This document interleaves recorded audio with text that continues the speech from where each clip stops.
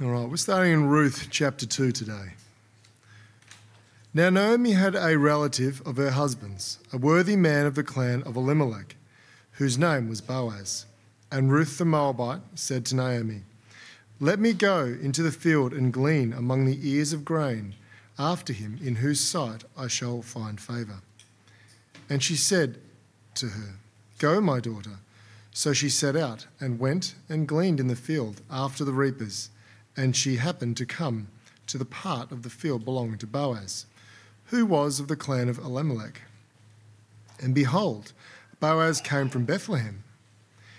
And he said to the reapers, "Lord be with you." And they answered, "The Lord bless you." Then Boaz said to the young man who was in charge of the reapers, "Whose young woman is this?" And the servant who was in charge of the reapers answered, "She is the young Moabite woman who came back with Naomi from the country of Moab. She said, 'Please let me glean and gather among the sheaves after the reapers.'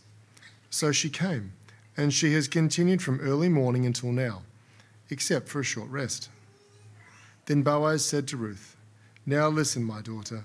Do not go to glean in another field or leave this one, but keep close to my young women.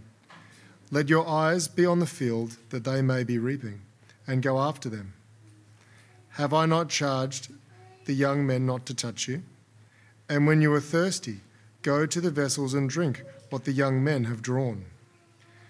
Then she fell on her face, bowing to the ground. She said to him, "Why have I found favour in your eyes, and you should take notice of me, since I am a foreigner?"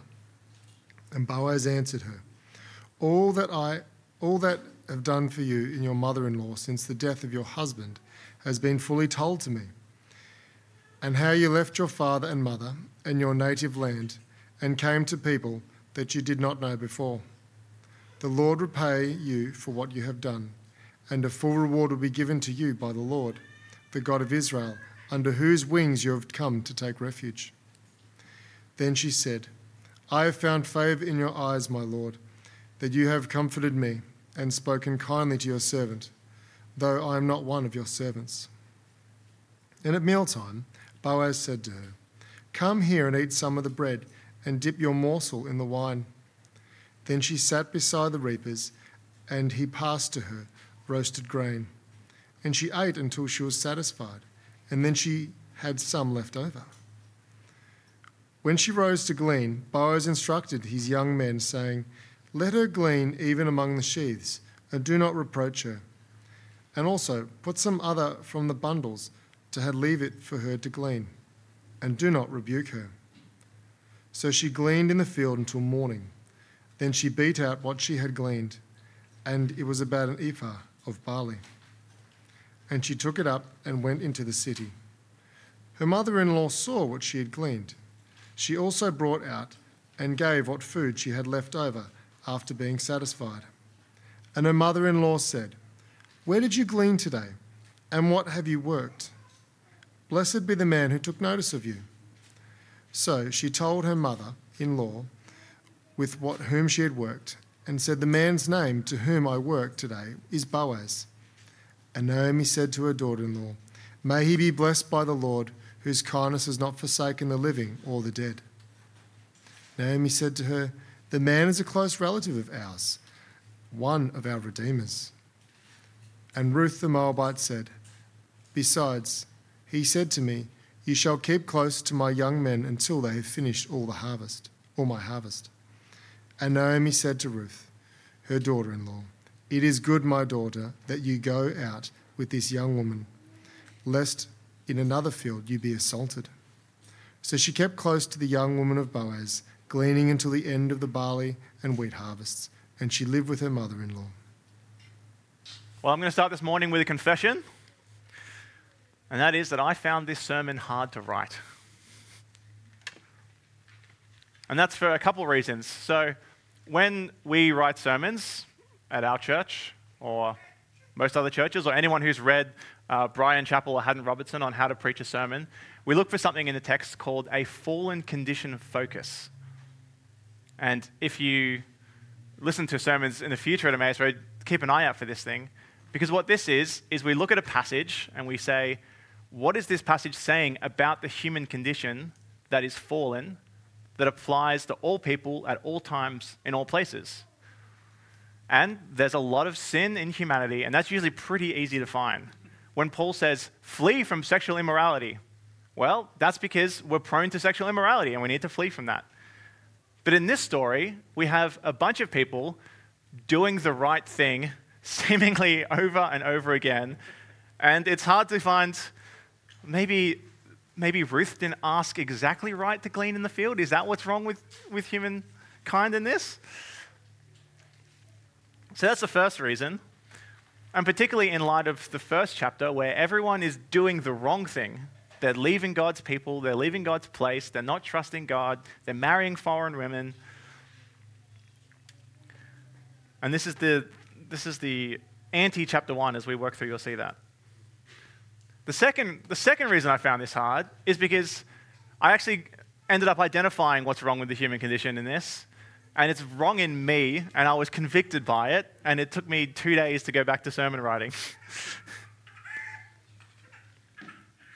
So this morning, we're going to work through Ruth chapter 2. I'm not going to have 3 main points with 5 subheadings under each point, but we're just going to work through the narrative. And I want us to be proactively thinking as these events play out, what is motivating each of these characters' decisions throughout the story? What do they believe that is driving them to behave the way they're behaving? So I want you to keep an eye out for that, and I also want you to keep an eye out for God's providential mercy for his people and through his people. So here's the rough outline of what we're doing this morning. A plan, God's providence, provision, a response of praise, and then a plea, and the respective verses up there. So just a reminder for those of us who weren't here and who maybe missed anything that Josh said. This is in the time of the judges. Everyone's doing what's right in their own eyes. And we meet a man in chapter 1 named Elimelech, who's doing what's right in his own eyes. There's a famine, so he says, I don't know if I can trust this God guy. I'm going away to these foreigners, to these people who don't follow the Lord, and I'm going to go try food over there. And that leads to his death.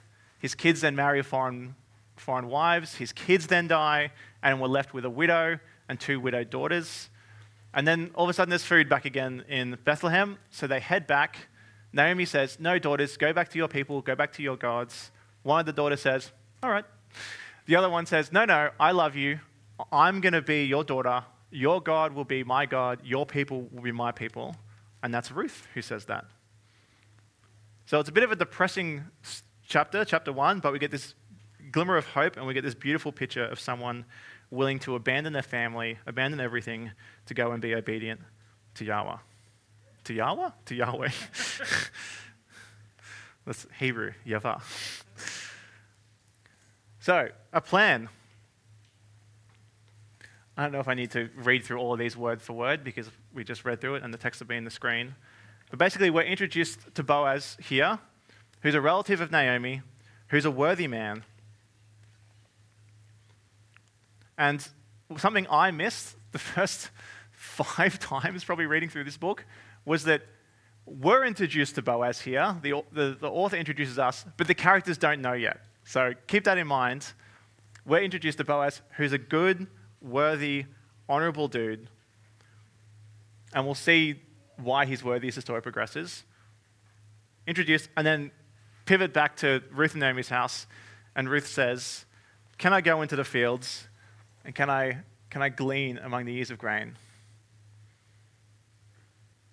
I just realized that my slides were in my notes, but they're not anymore. So excuse me if I have to keep pivoting, and I can't see that screen. So she's unaware of Boaz, but she's going out to, Lord willing, find favor in somebody's sight.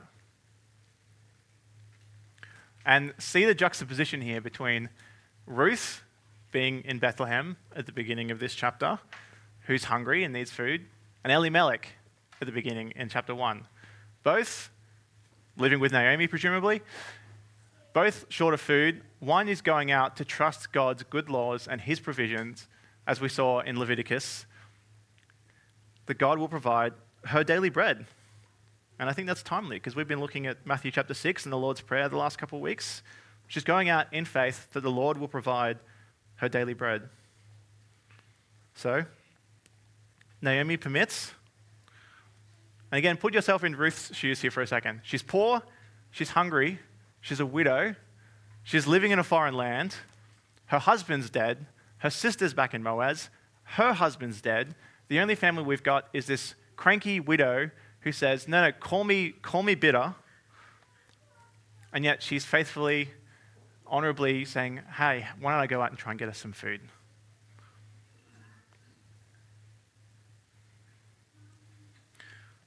So, providence. She set out and went and gleaned in the field after the reapers, and she happened to come to the part of the field belonging to Boaz, who was of the clan of Elimelech. Ruth goes out, some random field, sees the boundary stones that we just saw in those slides, and it's like, that one, sure. And it happens to be the field of this worthy, honorable relative named Boaz, who she'd never heard of up until this point. And I want you to see here that this is not just a wild, random coincidence. As Christians, we believe there is no such thing.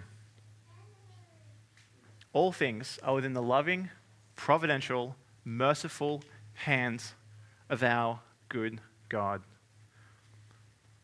This verse immediately springs to mind for me as I read this, which is Matthew 10:29. Are not two sparrows sold for a penny, and not one of them will fall to the ground apart from your Father? Which is Jesus telling his disciples to take courage and not have fear. And he's saying, the most random event, a bird dying somewhere, another bird being sold, that is all within the providential hand of a loving Heavenly Father. And Scripture is saturated with this theme of God's providence. I've got like 20 verses here that talk about whatever the Lord pleases, he does. Are you not the God of heaven? You rule over all the kingdoms. No one is able to withstand you. Look, the Lord brings the counsel of the nations to nothing. He frustrates the plans of the people. The plans of the heart belong to men, but the answer of the tongue is from the Lord. Many are the plans in the mind of a man, but it is the purpose of the Lord that will stand. One of our favorites. The king's heart is a stream of water in the hand of the Lord. He turns it wherever he wills. And our very own London Baptist Confession of Faith, chapter 5, paragraph 1, articulates it like this. God, the good creator of all things, in his infinite power and wisdom, does uphold, direct, dispose, and govern all creatures and things, from the greatest to the least, by his most wise and holy providence, to the end for which they were created, according to his infallible foreknowledge and the free and immutable counsel of his own will, to the praise of the glory of his wisdom, power, justice, infinite goodness, and mercy. That's the God that we get revealed to us in the Bible. So as we read chapter 2, verse 3, she happens to go into the field of this guy named Boaz. I want you to know it's not a coincidence. And I want you to know that every single minute event of your life is in the providential hand of a good God.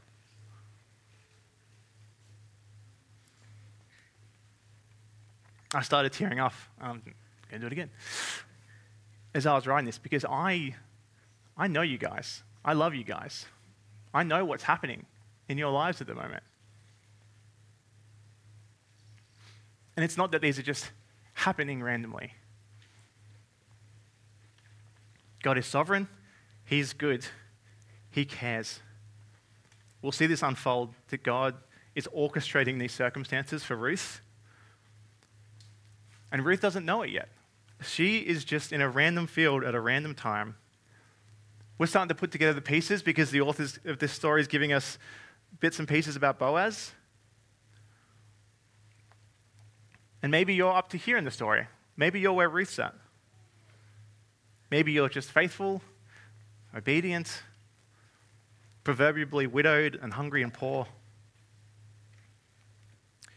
But God is sovereign and he's working all things out for your good, for his glory. He's orchestrating all things. He is literally guiding your steps. Take courage.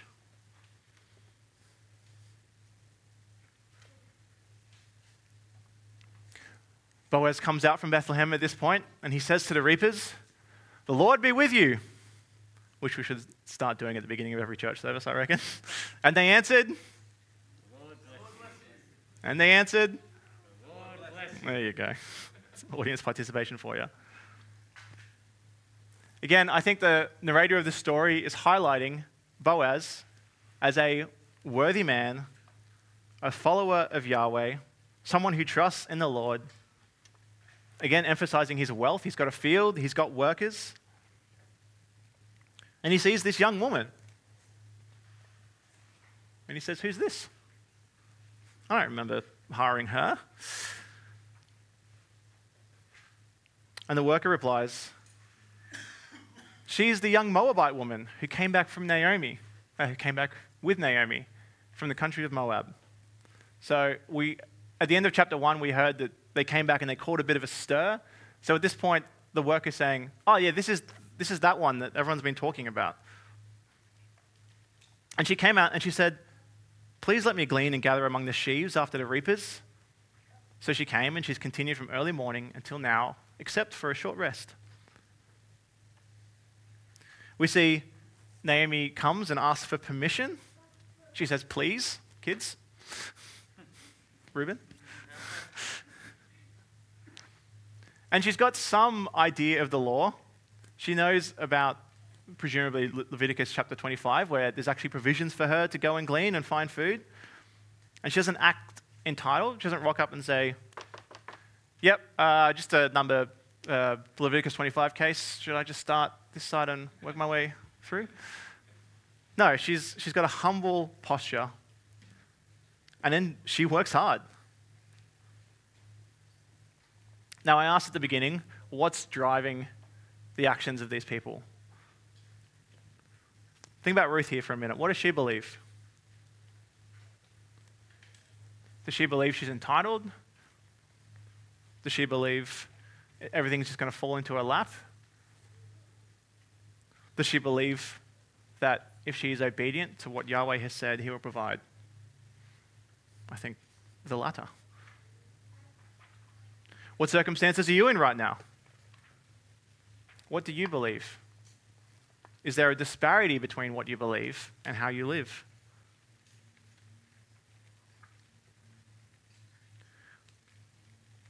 As I was preparing this, I was convicted and confronted that oftentimes my present actions don't actually indicate what I say I believe.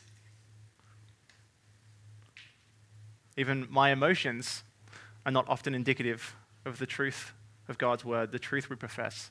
The truth as members we literally sign on a piece of paper.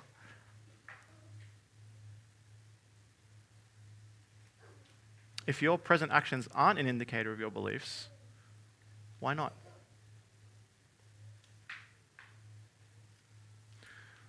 The story continues with a beautiful act of providence. And Boaz turns from his servant to Ruth. He says, "Listen, my daughter. Stay here. Don't go to another field. Keep close to my young women. Keep in this field. I've charged the young men not to touch you. If you're thirsty, go to the vessels. They've already drawn water." Boaz offers Ruth his protection and his care. And he goes above and beyond the law. There's explicit requirements, as we saw. Is he upholding those? Yes or no? Yeah, he's caring for the poor. He's letting them glean. Is he going above and beyond? Way above and beyond. Why? I think he believes God's laws are good. He's not trying to just tick boxes. He gets the spirit of the law. And this is so contrasted with the rest of what's happening at this time in the events, where everyone is doing what is right in their own eyes. Boaz is seeking to do what is right in the Lord's eyes, which he knows is a better way to live. And I want you to know, it's a better way to live. God's laws aren't arbitrary. They're for our good, and they're for his glory. Boaz, again, I'm dissecting what is driving these actions, but I think Boaz here knows that he has been blessed to bless others. He knows everything he has is a gift from the Lord, and he's seeking to use that for the Lord's glory. Blessed to be a blessing. Do you gravitate towards the same posture as Boaz? Do you realize everything in your life, whether it be great or little, is a gift from the Lord? Or are you just trying to do the bare minimum to scrape by? Ruth responds, humbled, thankful, falling on her face, bowing to the ground. Why have I found favor in your eyes? That you should take notice of me. I'm a foreigner.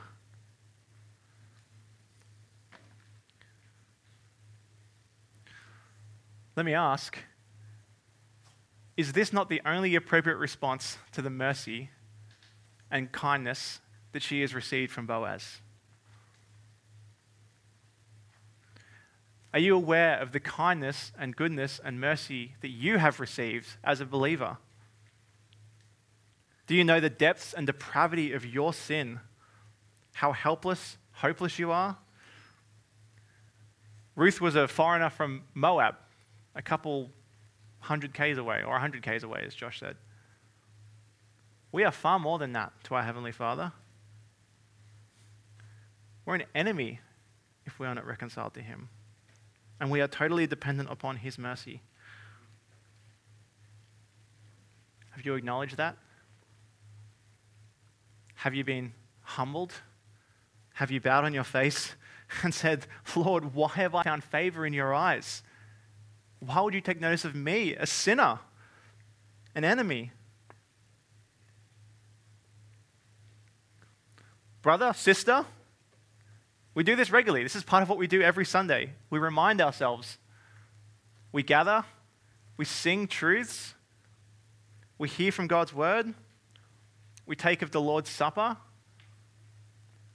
We remember God's provision for us, his noticing of us, his mercy towards us.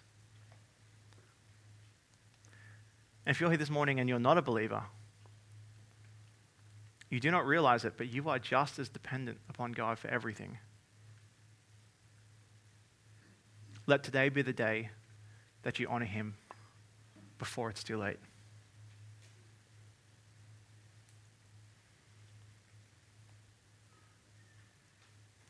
Boaz replies to Ruth, all that you have done for your mother-in-law since the death of your husband has been fully told to me. How you left your father and mother and your native land and came to a people that you did not know before. The Lord repay you for what you have done, and a full reward be given to you by the Lord, the God of Israel, under whose wings you have come to take refuge.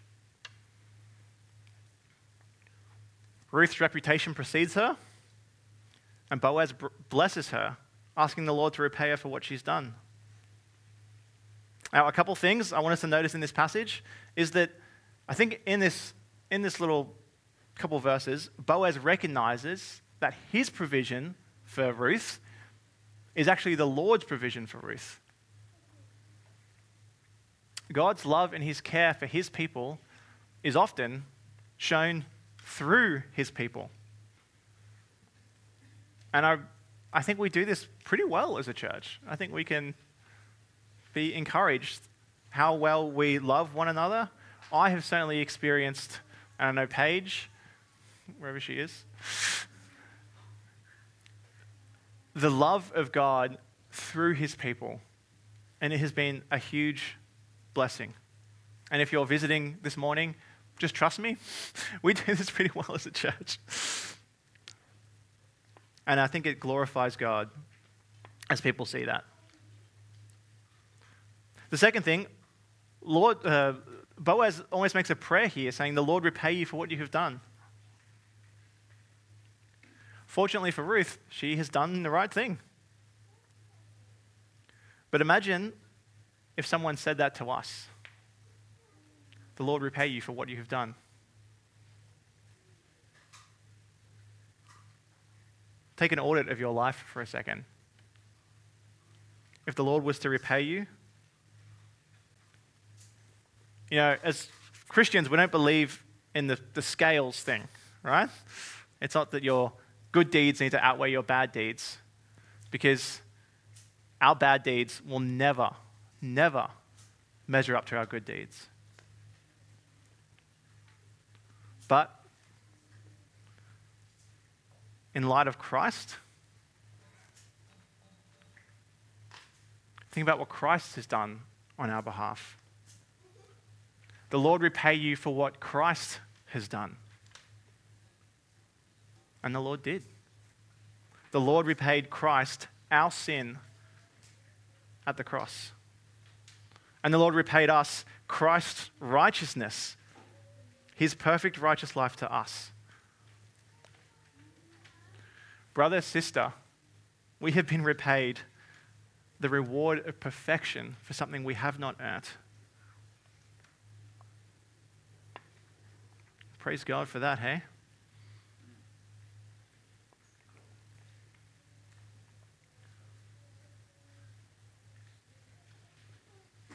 Ruth continues, I found favor in your eyes, my Lord, for you have comforted me and spoken kindly to your servant, though I am not one of your servants. Again, she is still amazed at the kindness she is receiving from this stranger. And then Boaz's generosity continues. Come here, eat some bread, dip your morsel in the wine. So Ruth came and sat down beside the reapers, and he passed to her roasted grain, and she ate until she was satisfied.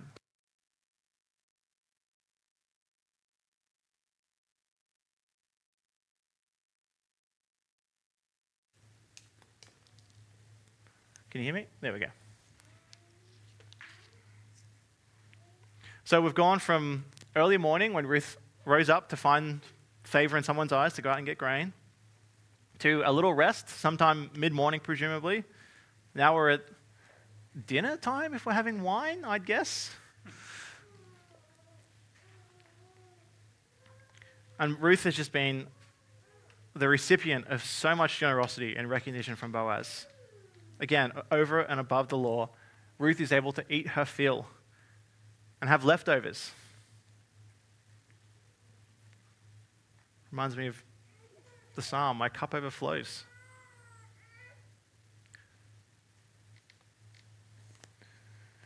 So, after she's eaten, she's got some leftovers, full tummy, back to work. And Boaz instructs his young men, saying, let her glean even among the sheaves. Do not reproach her. Also, actually get some bundles out and leave it and just give that for her to take. Don't get upset, don't rebuke her, I've told her. So the famine's clearly gone at this point of chapter 1, and Boaz is just exuding generosity.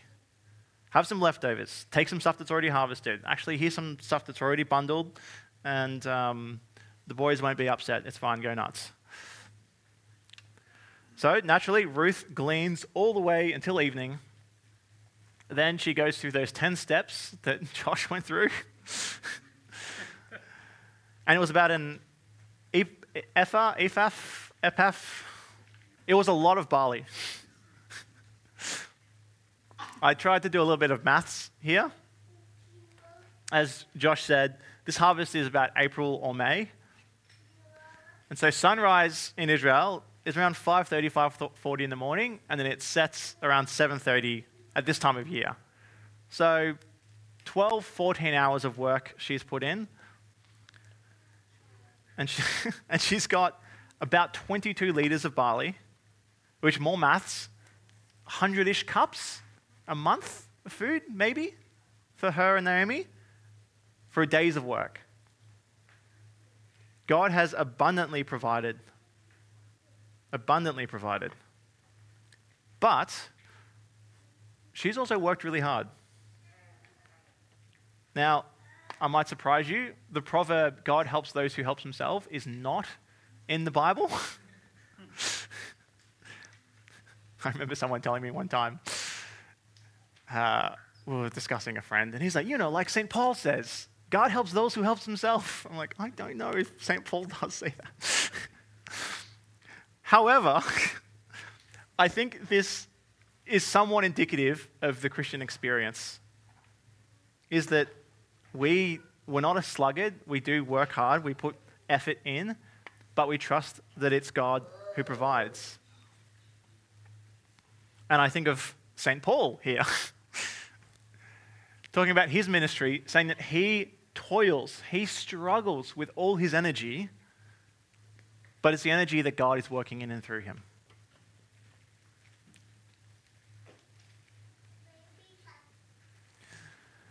Verse 18, Ruth gets a giant sack of barley, which is gleaned. She brought it out and took it to her mother-in-law, and also brought the leftovers from lunch or dinner.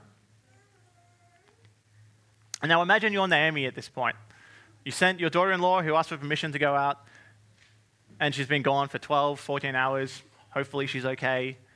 And then just rocks up dragging this sack of barley, saying, I think things went well.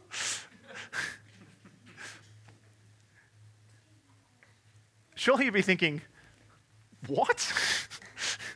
Who did you steal that from, Ruth? Did they follow you? Did they see you come in here? Where were you today? Who gave you this food?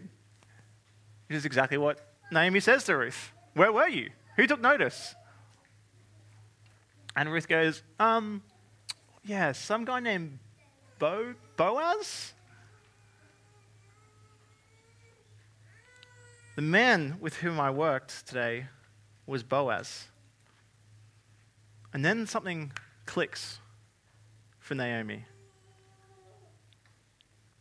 She says, may he be blessed by the Lord, whose kindness has not forsaken the living or the dead.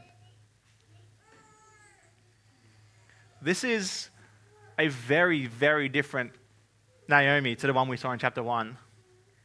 And if you weren't here or don't remember, this is what she said. The Lord has gone out against me. The Almighty has dealt bitterly with me. The Lord's testified against me and brought calamity upon me. She acknowledges God's sovereignty, I guess in a sense here, that she's not very happy. And now all of a sudden she's blessed, may be blessed by the Lord, whose kindness has not forsaken the living or the dead. What changed in Naomi? Was it 22 liters of barley? She was angry? Do we just need to go find anyone who's not trusting the Lord and say, hey, I got you this. How good's God? No. I mean, it couldn't hurt to try, right? No. Initially, she acknowledges the sovereignty of God and she doesn't like it. But this time she's thankful and she speaks rightly because she sees God's good providential hand. Are you more prone to be the Naomi at the end of chapter 1 or the Naomi here at the end of chapter 2? Or are you a bit schizophrenic, oscillating back and forth between the two? Things go poorly. God hates me. Things go well. That's right. He loves me. He's good. Praise God. Well, let me remind you, brother, sister, friend, God has not forsaken you. He has not forsaken the living or the dead. Christ cried out in unbearable pain on the cross, my God, why have you forsaken me? So that we would not have to. If we're a believer, Christ was forsaken on our behalf. God does love us. He does care for us. And then we get to the second half of this verse.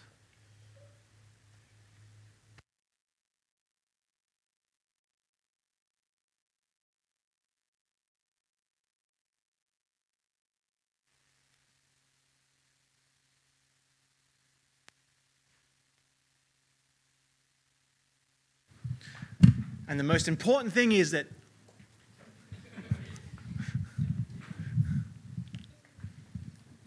no, this is crazy. Wait till you see this.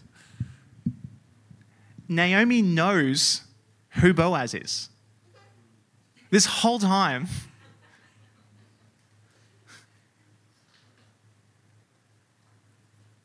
What took her so long? 20 verses ago, Ruth says, I'm going to go out. Hopefully I find favor in someone's eyes.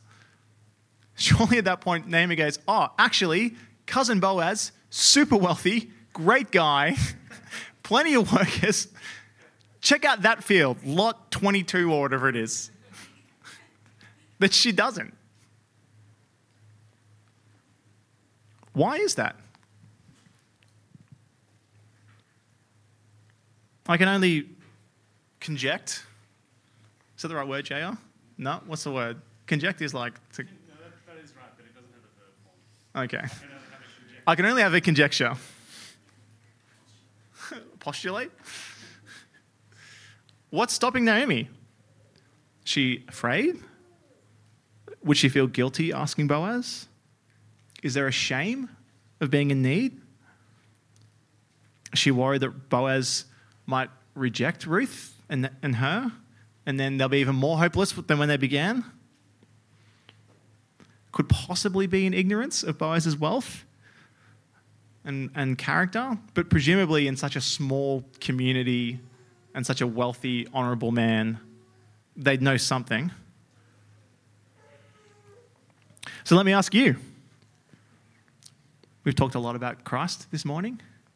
Some parallels between Jesus and Boaz. What stops us from seeking out our Redeemer? We have an even greater need than Naomi and Ruth. We may be a greater foreigner than Ruth ever was, but Christ is even more of a benevolent Redeemer.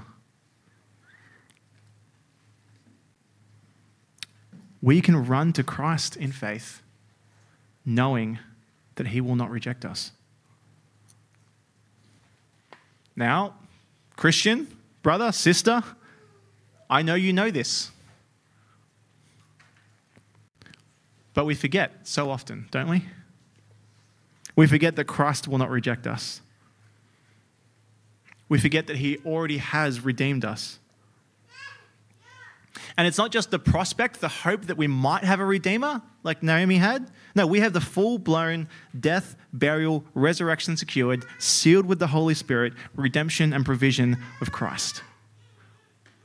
Why would we not go to him in our need? And we are in need daily. As we've been reminded, going through Matthew 6 again, we need our daily bread. We need our sins forgiven. Do you believe that? Hugh, do you believe that? And again, if we are not a believer, whether we know it or not, we are in great, great need, in greater danger than hunger or poverty. Our sins have racked up a debt that we could never afford to pay. But Christ paid it for us.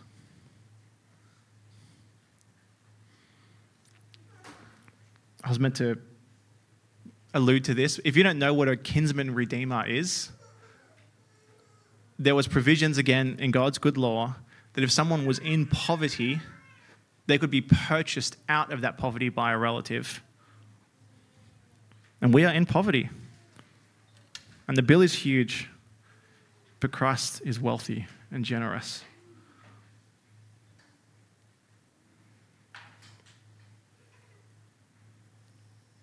Now, I was convicted going through this of my own beliefs and actions not lining up, as I said earlier.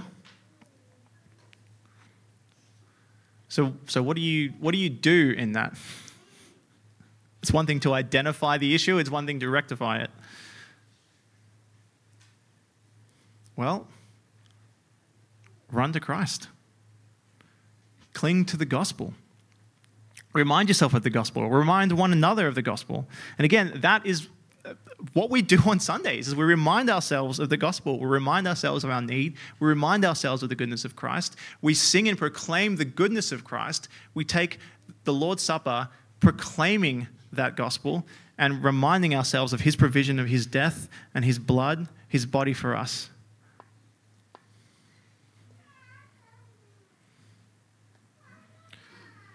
The story continues. Ruth says to her mother-in-law, Boaz also said to me, stay here until the end of the harvest.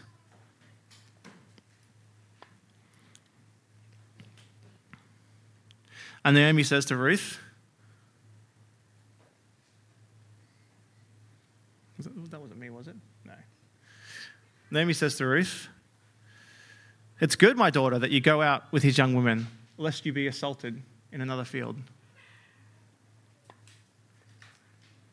Naomi's response is encouraging Ruth to stay with Boaz, and it further demonstrates the goodness of God in his provision of Boaz, and again, the honorability and worthiness of this man in a time where women going out could have fear of being assaulted.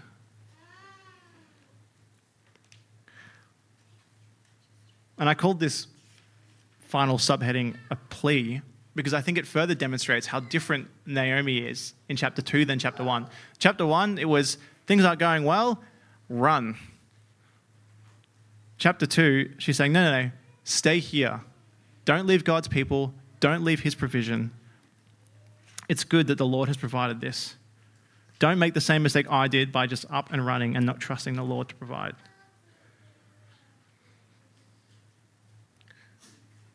So Ruth is obedient.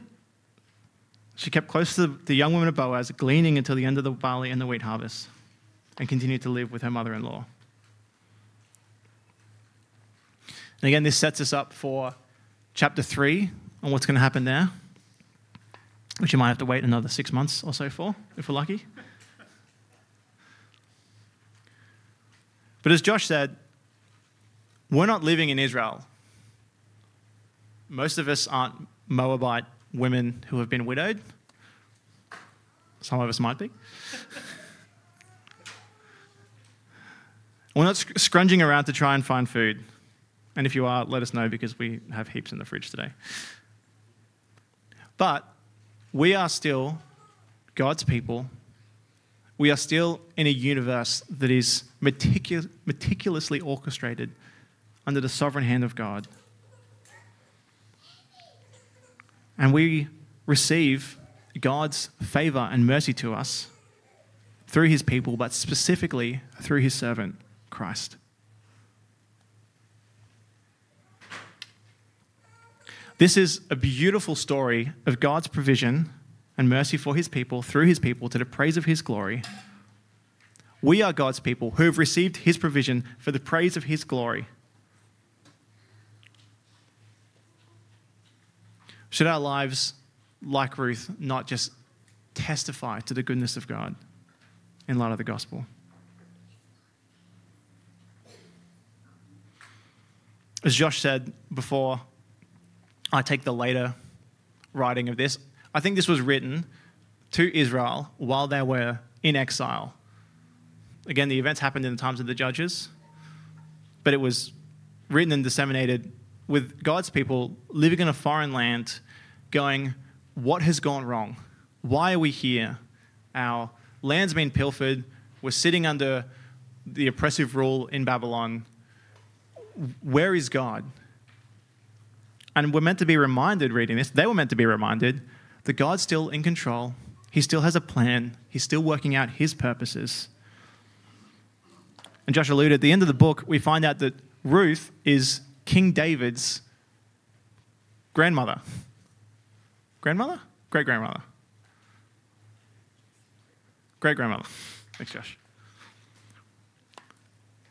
God took a nobody widow in Moab and used her in his providence to bring about the great Davidic king. And ultimately, our great king, David's great-great-great-great-grandson, Christ. Israel were meant to be reminded in this story, reading from exile, that God has not dropped the ball. He still cares. You can trust him. And I want you to be reminded, God cares. You can trust him. All who come in faith will not be turned away. Let's pray together.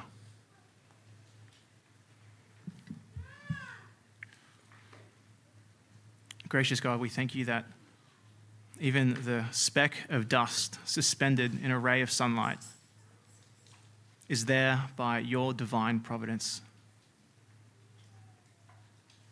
We thank you that you know the number of the hairs on our head. We thank you that not a single bird drops out of the air without your hand. And God, we thank you that you are just not just in control, but that you are good and you are merciful. We thank you that you have provided all of our needs and then some in Christ. God, would our hearts be a true reflection of the goodness and kindness that you have shown us? Would we bow down in worship and thankfulness, saying, why would you take notice of me? And yet, God, we thank you that before the foundation of the world, you have called us and drawn us to yourself, that we might be made holy and righteous. God, I pray for anyone who does not know these truths, who does not hold these truths, that you would, in your sovereign hand, grab their hearts and pull them to yourself. That they would see their need, their poverty, and they would see your willingness to provide. God, would you make us more like you for the praise of your glorious grace? In Jesus' name, amen.